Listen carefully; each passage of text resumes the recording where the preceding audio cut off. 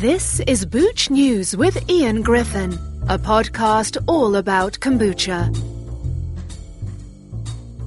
So I'm on the phone this morning with Gary Leigh of Go Kombucha, based in the UK, a person who's been involved with kombucha longer than most have in England. And it's great to talk with you, Gary. How are you doing? I'm great, Ian, and thanks for having me on your podcast. I should say good morning because it's afternoon here, so you're on the west coast of California, yeah? Yeah, that's right. And you're based, I believe, Go Kombucha is brewed in Sussex, right? That's where you've based your business now. And I think it's fair to say I'll say this right up front, whatever we talk about this morning is only going to be the tip of the iceberg because you have a very informative website and Instagram, and people should go to gokombucha.co.uk, where, for instance, now it's your 20th anniversary as a kombucha brand. You've posted a history of your journey, and let's talk about that. I mean, 20 years, that's a couple of lifetimes, right? It must seem like in this industry. That's right, Ian. I do every year of it as well. So where to start, really? I mean, my story is on the site. If you look hard enough, there's lots of blogs. There's also a précis of how I got started, and it's a familiar opening line. It's I'm trying to remember what else was now. It was basically a trip to a boathouse in Teddington, Middlesex, 2003. Where friends were making kombucha in their caddy kitchen, and they were like plying me with glasses of it each time I visited, and I was getting to like it and be quite curious about it. And when I got to find out about all its benefits or its properties, I kind of was a bit of a visionary because at the time, 2003, probiotics, gut health, alternatives to alcohol, the addictive qualities of sugar, none of those were really in the public eye, so to speak. So I kind of, pulled all that together and thought, wow, this could be really, really a really useful drink to introduce to the masses. Yeah, and that's where, as I say, people can read a very honest story of the founding of your company. But I'm curious to know, in general, let's step back a little ways. You found these friends in the boathouse in Teddington brewing kombucha. I assume back at the early 2000s, there was no commercial kombucha in the shops, right? Because you hadn't started brewing it. I doubt any was imported. So what's your perception of the awareness of kombucha across Britain? Because I know these days, the newspapers will carry articles. You've done a great job promoting it.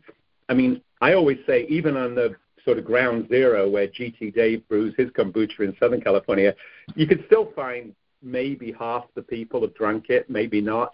I mean, what's your perception of the average person in Britain's awareness of kombucha? How many do you think it tastes? Because I get the impression it's a sliver of a sliver. Is that correct? Well, around about 2000, you kind of like picked that as a kind of a ground zero for a starting point, if you like. I was very busy. I've been many years building up a publishing business that I actually started at school, age 15, and I kind of carried it over into, when I left school, didn't go to university, kind of built that up into something quite successful internationally. So in 2000, I was busy with spreadsheets every day, chasing deadlines. I had no conception of kombucha, although I was very much into health and fitness, a regular gym goer, and very mindful of what I was consuming. But I do know, post-discovering kombucha, that there's always been a community of drinkers in the UK, kind of like a network. Albeit at the time there was, emailing wasn't really, to the full. But there were a lovely couple called Alec and Mary Bartholomew, and they were kind of like the forefathers of kombucha in the UK. They wrote books, one of which is still talked about, talked very fondly. It's available on Amazon because Alec Bartholomew, he was he knew all about kombucha. I think at one point they were invited onto ITV, onto a magazine show called This Morning. I think that was 1995, and they were so deluged with inquiries after the show that they realised there could be a potential to make kombucha commercially, but they never followed that through. It was only really when I kind of sought them out, 2003. I really wanted their wisdom, to work with them, for tips, because bear in mind, I was a pioneer, if you like. There was no other people making kombucha, as you say, so I was very much out in the wilderness.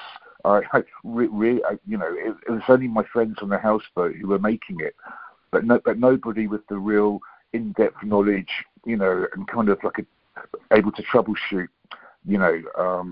So rest of the day, you can launch a kombucha business. There's always people, making it commercially or whatever, who are able to advise. But back then, we didn't really have that luxury.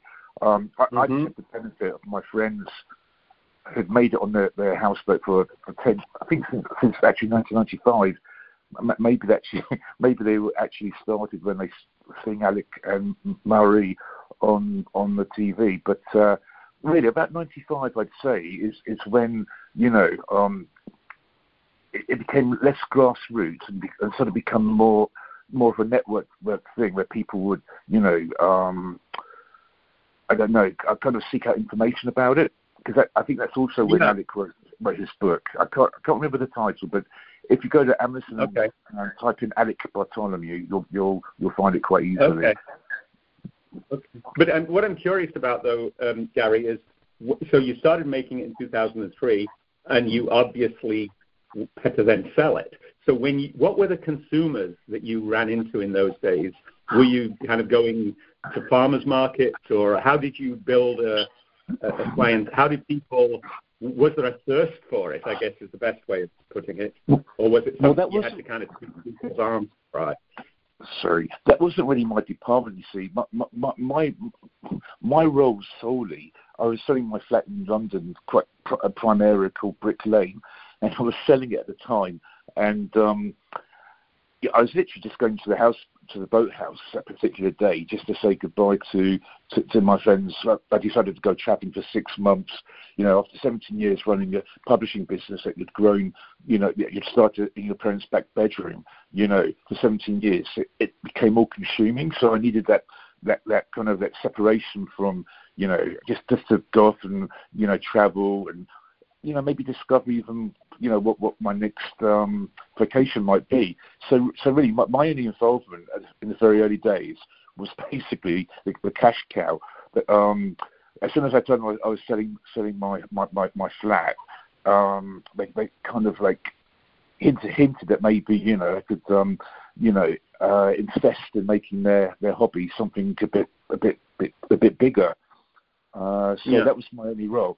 So really, I went to trapping for 6 months, and I basically left them to it. Expecting to come finding not Go Kombucha. It wasn't Go Kombucha at the time. It was Gaia Boathouse Kombucha. But I expected it to be selling. I was very naive, but all the local health food stores, and of course things don't really happen that quickly. But I really, had no idea, what route they would take to market. So I just came back after 6 months, and nothing had really got moving. Okay. Well, let me ask the question in a different way. So today, I'm sort of jumping ahead 20 years, as I've seen, your business is primarily, if not exclusively, but primarily direct consumer, right? So Go Kombucha wouldn't still be on the shelf of Live Foods in Liverpool, where I started it 5 years ago. It primarily you're selling to discerning consumers. So you've built up maybe a large, substantial following with some real nice influencer types. So today there's a demand for your kombucha, right, amongst people who can appreciate an authentic glass bottled kombucha. What changed over the last 20 years in terms of the British consumer is what I'm asking. Okay. Well, what changed more than anything, apart from people waking up to, more mindful eating and keeping it healthy, becoming more interested in how the body works, realizing that, the gut really is where everything flows from. So if the gut is healthy, gets in balance and in harmony, then everything else follows from your skin, your clarity of thought, your all-round health, really. So, but what's really changed over the last 20 years is retail itself.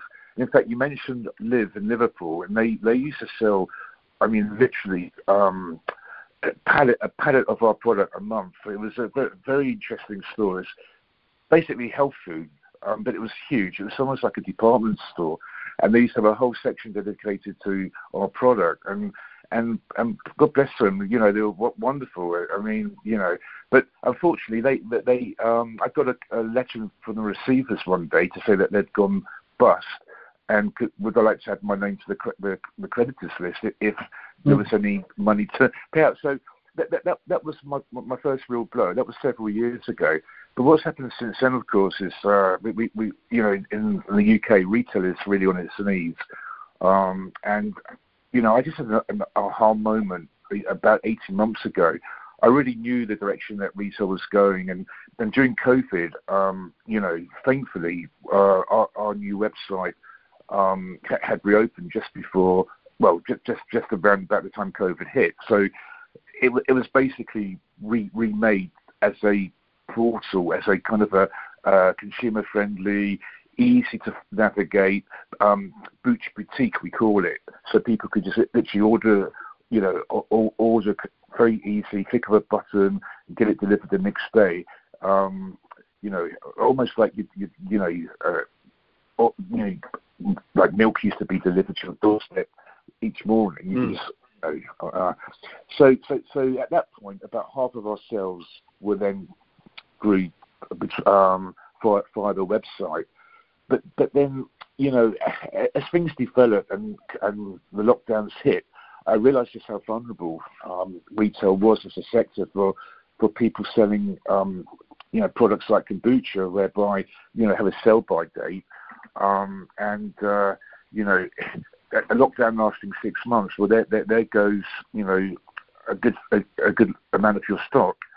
Also, I think a couple of years ago, one of the major distributors burnt down. I think they're called Marigold. So that was a very unnerving. So it was about 18 months ago that I just decided, you know what, we built up our database to like almost 3,000, loyal customers who were like ordering regularly. We don't need the hassle of supplying to cafes that ask for a sample pack that's £30 right away. It's costing us, then deciding that they don't want to stock us, and then deciding that they do, and then not paying their bill and having to replicate that 100 times. And we just 18 months ago, it just occurred to us, why give half a margin away to distributors and into retail, and when we could just keep that, we could just sell a few less bottles a year, but we make that money up selling at full price to our loyal customer base.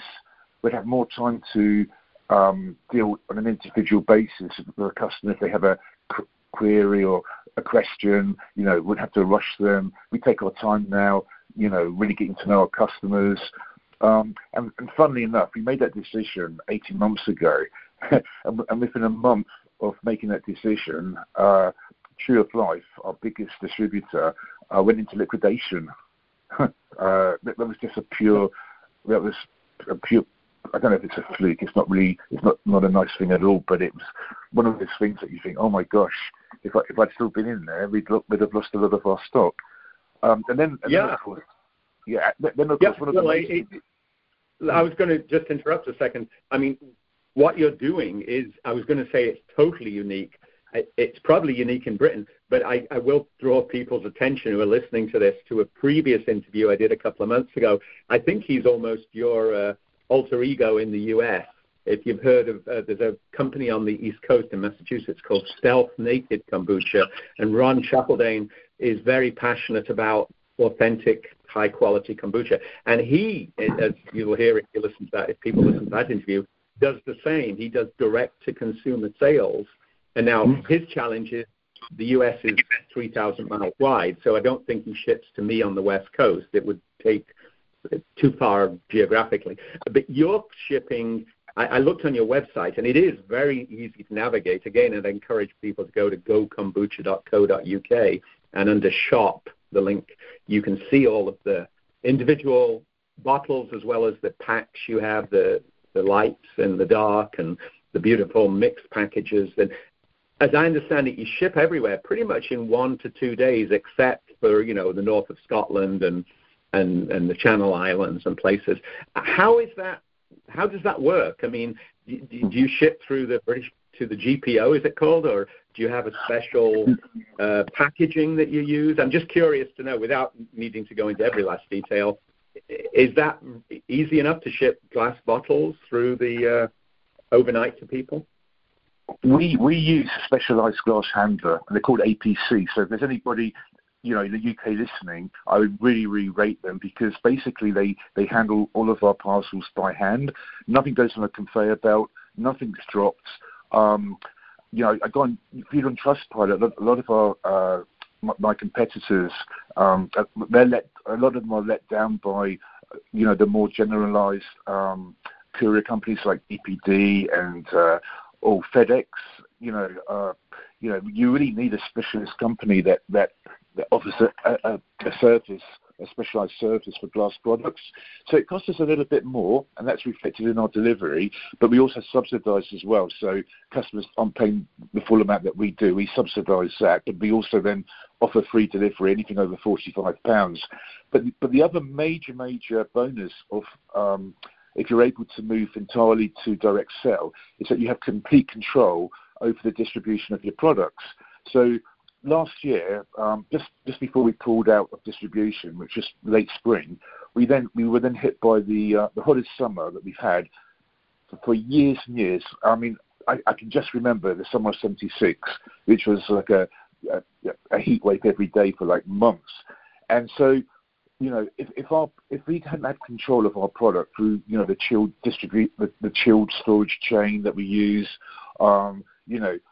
it's very likely that a lot of our products would have maybe, not exploded, because our bottles aren't designed to shatter, but would have certainly become very pressurized and would have started leaking through the caps, because a lot of stores aren't really that sure, always. They don't always know how to stock the product.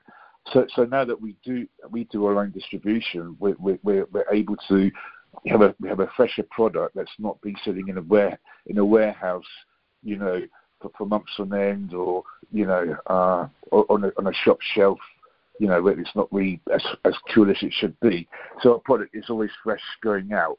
And that's one of the best benefits of having total control of your distribution, you see.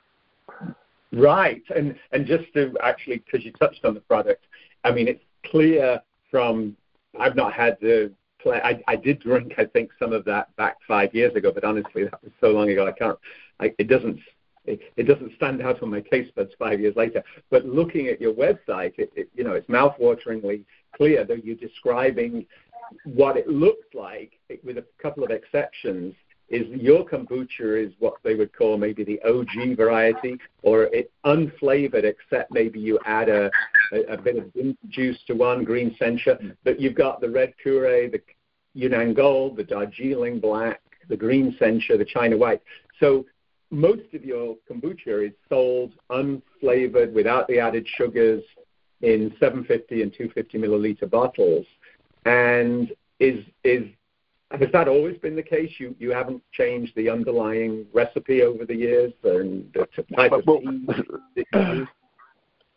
When we started off, we were adding fruit. We were doing like a peach, blackcurrant, and these are all like organic essences of the fruit. So you only need a little, maybe half a ml for a litre to give it that, that flavour, that kick. But then I really wanted to just go back to basics and think, well, in ancient China, would they be adding all these fussy flavors and botanicals, or would they just brew it and drink it? And there's also a real problem when you do start adding fruit purees, even ginger. That we've noticed that the product does become a lot wilder if it's not kept at a really cold temperature. So, without adding anything, our kombucha, if it's perfectly balanced between the yeast and the bacteria, and it's kind of like a formula. There is, I always used to think back in the day when I knew best. It's not scientific. This is from nature. There's no magic formula, but there really is a formula when you're brewing to get all of the acids, the sugars, the pH. Everything has to align at a certain point. And when you know that point, you can literally store your kombucha ambiently, and even the alcohol literally barely moves. But it's a very special formula that we cherish and obviously protect. So really, it was more about stabilising the product and not having bottles of blackcurrant exploding, in a warehouse back in the day. But also, I must point out, I did a post today on Instagram, and it was just a photo of our product, but without the branding around it. Because I really wanted to make the point that despite all the lovely branding, the pretty website, and my kind of I don't know, funny. Sometimes I like to be a bit satiristic all in the posts. Basically, all we're selling is pure, 100% raw, unadulterated kombucha that anybody could make in their kitchen. When you buy good kombucha, what you are paying for is the years of expertise, all the learning, the fine tuning, the finessing, all of that goes into the bottles today. So the content itself is something anyone could make for basic ingredients, but you're really basically paying for something that's been harnessed and cultivated over many, many, many years. So you could make it in your kitchen at home. You'll probably have a good few misses before you get it right. But if you want consistency and the convenience of having ready-made kombucha, just like you'd make at home, then buy Go Kombucha. So we're not making any claim to be some wonderful drink that anybody could do what we're doing, but they choose not to because they're going for the mass production, they're going for the sales. I'm passionate about what I do, and I would never cut corners. And we've been making our kombucha the same way that we've made since day one. We've been tempted by but what why don't you do this, and why don't you use a cheaper key, but no, absolutely not. It's not about maximizing profits. It's all about putting the passion and the care and attention to detail into what we do. Right. I mean, what you say is kind of music to my ears, because I'm a home brewer. It's 15 years of experiments in my own garage, and I've drunk more than my fair share of vinegar when it didn't turn out right, and I had to throw some away. But, I use good quality tea. I usually don't bother flavoring. I might throw some hibiscus flower or lavender in, or a bit of ginger juice.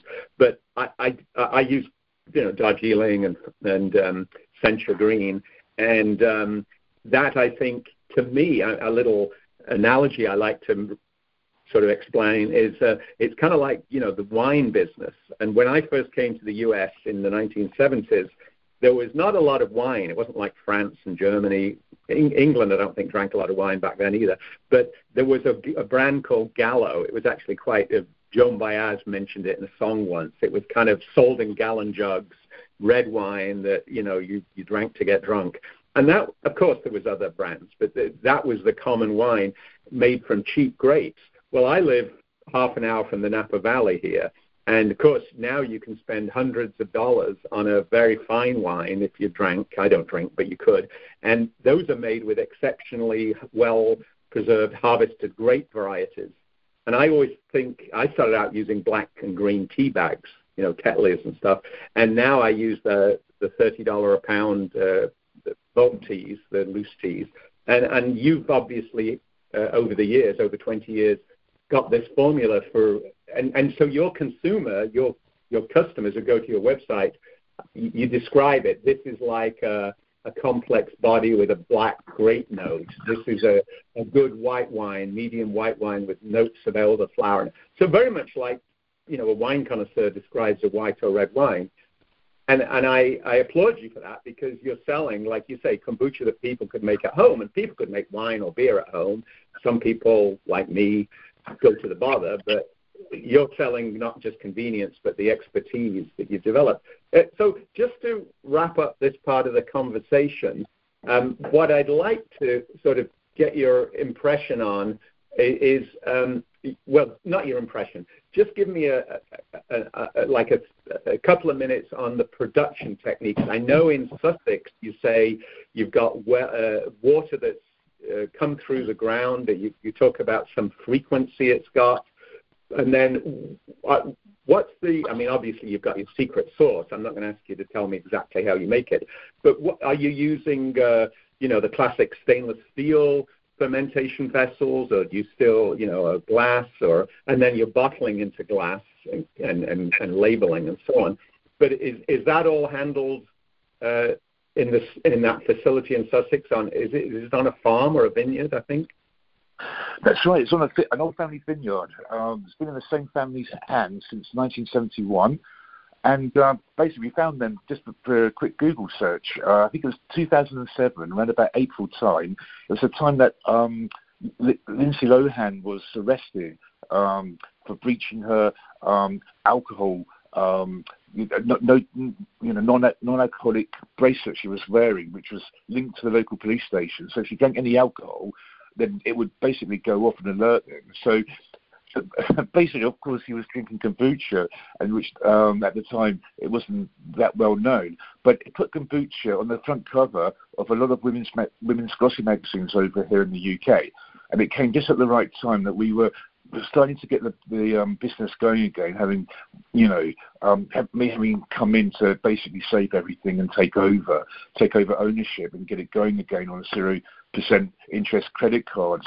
So it was just basically that bit of luck that we needed, because suddenly we sales went crazy for a while, and we realised that we had to the people that I was using at the time to make it, that we basically need a big facility, a big warehouse which you could make it, have a bottling line, a space to then pack it and store all the stock, and section off a part of that warehouse to make it a nice box, basically.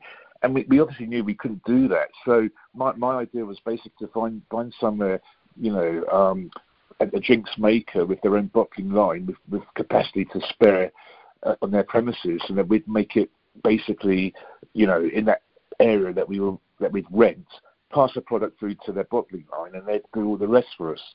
So basically, the very first Google search, I remember this back in 2007, where things were a bit creaky back then. Top of the list was the vineyard that we've been in ever since. It's worked out absolutely perfectly because, as you said earlier, they're based in Sussex, and a part of Sussex called the Weald Basin, and it's actually an area of outstanding natural beauty. It's an area that's basically you can't touch it or develop it because it's protected, has protected status. So we produce in that environment. It's just totally suited for kombucha. And tying in with that, I would just like to mention about the teas that you picked up on. And yeah, we have 6 different teas, but we don't just pick them up at random. There's a lot of work went into. We wanted to contrast all the different taste notes, that every single each tea had their own characteristics, and you'd buy a particular tea for a particular reason. So if you were a gym goer and you like beer, you could drink half a bottle of Golden Yunnan before a workout, half a bottle after. If you were just looking to relax and chill, on a lazy, hazy night in the summertime, and you didn't want anything with caffeine in it, then we have a white tea kombucha called China White. You could drink half a bottle of an evening and sleep soundly, and each one also is comparable to an alcoholic beverage. So the green century, I'm sure you know, is very much like it can be a medium to dry white wine. Pu'er tea is a red tea, which has that like cider-like kick to it. The white tea is just like pouring champagne or prosecco. It's just absolutely delicate and floral and fragrant. It's beautiful.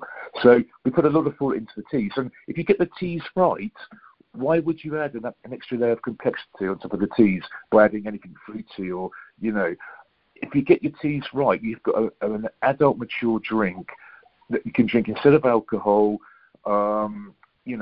neat on its own, without anything added. The thought of added a complex fruity flavour to an already complex kombucha taste, to me doesn't make any sense. Unless it's ginger, of course, and that's why we brought out a ginger kombucha. So basically, we wanted to fill out our SKUs, our products for the shop, for the new website, to make it a real boutique experience. And we knew that we needed another flavour, and why not do a ginger? Because ginger just goes perfectly with kombucha, as you know. It's probably the most popular, thing that you can add to kombucha. Everybody says ginger, and it's worked really, really well for us. So we basically use our green century base with organic ginger juice, and it's absolutely delicious. And it's been lovely to have a product that does have something added, because then you've got a whole variety of tastes and to tantalise the palate. Yeah, well, Gary, this has been very instructive. It's been a joy to hear about the growth of your company, the longest established commercial brewery in the UK. I'm conscious of the time, and people I know when they listen to podcasts don't want to listen to hours and hours, but we still have a whole area to talk about, because anybody who's seen your Instagram, who's followed your blog, knows that you are and brutally honest would be one way, observer of the commercial kombucha scene on the business world, on how to make a success of this business, of the challenges people face. And I'd like to continue this in a second part of this podcast as a new series. So this is part one. Everybody who's listening to it, check out boochnews.com for the write-up that accompanies it, and come back where you'll find part two with my conversation with Gary. Ian, I'd be absolutely delighted. Thanks for listening to Booch News. For more about kombucha, please visit boochnews.com.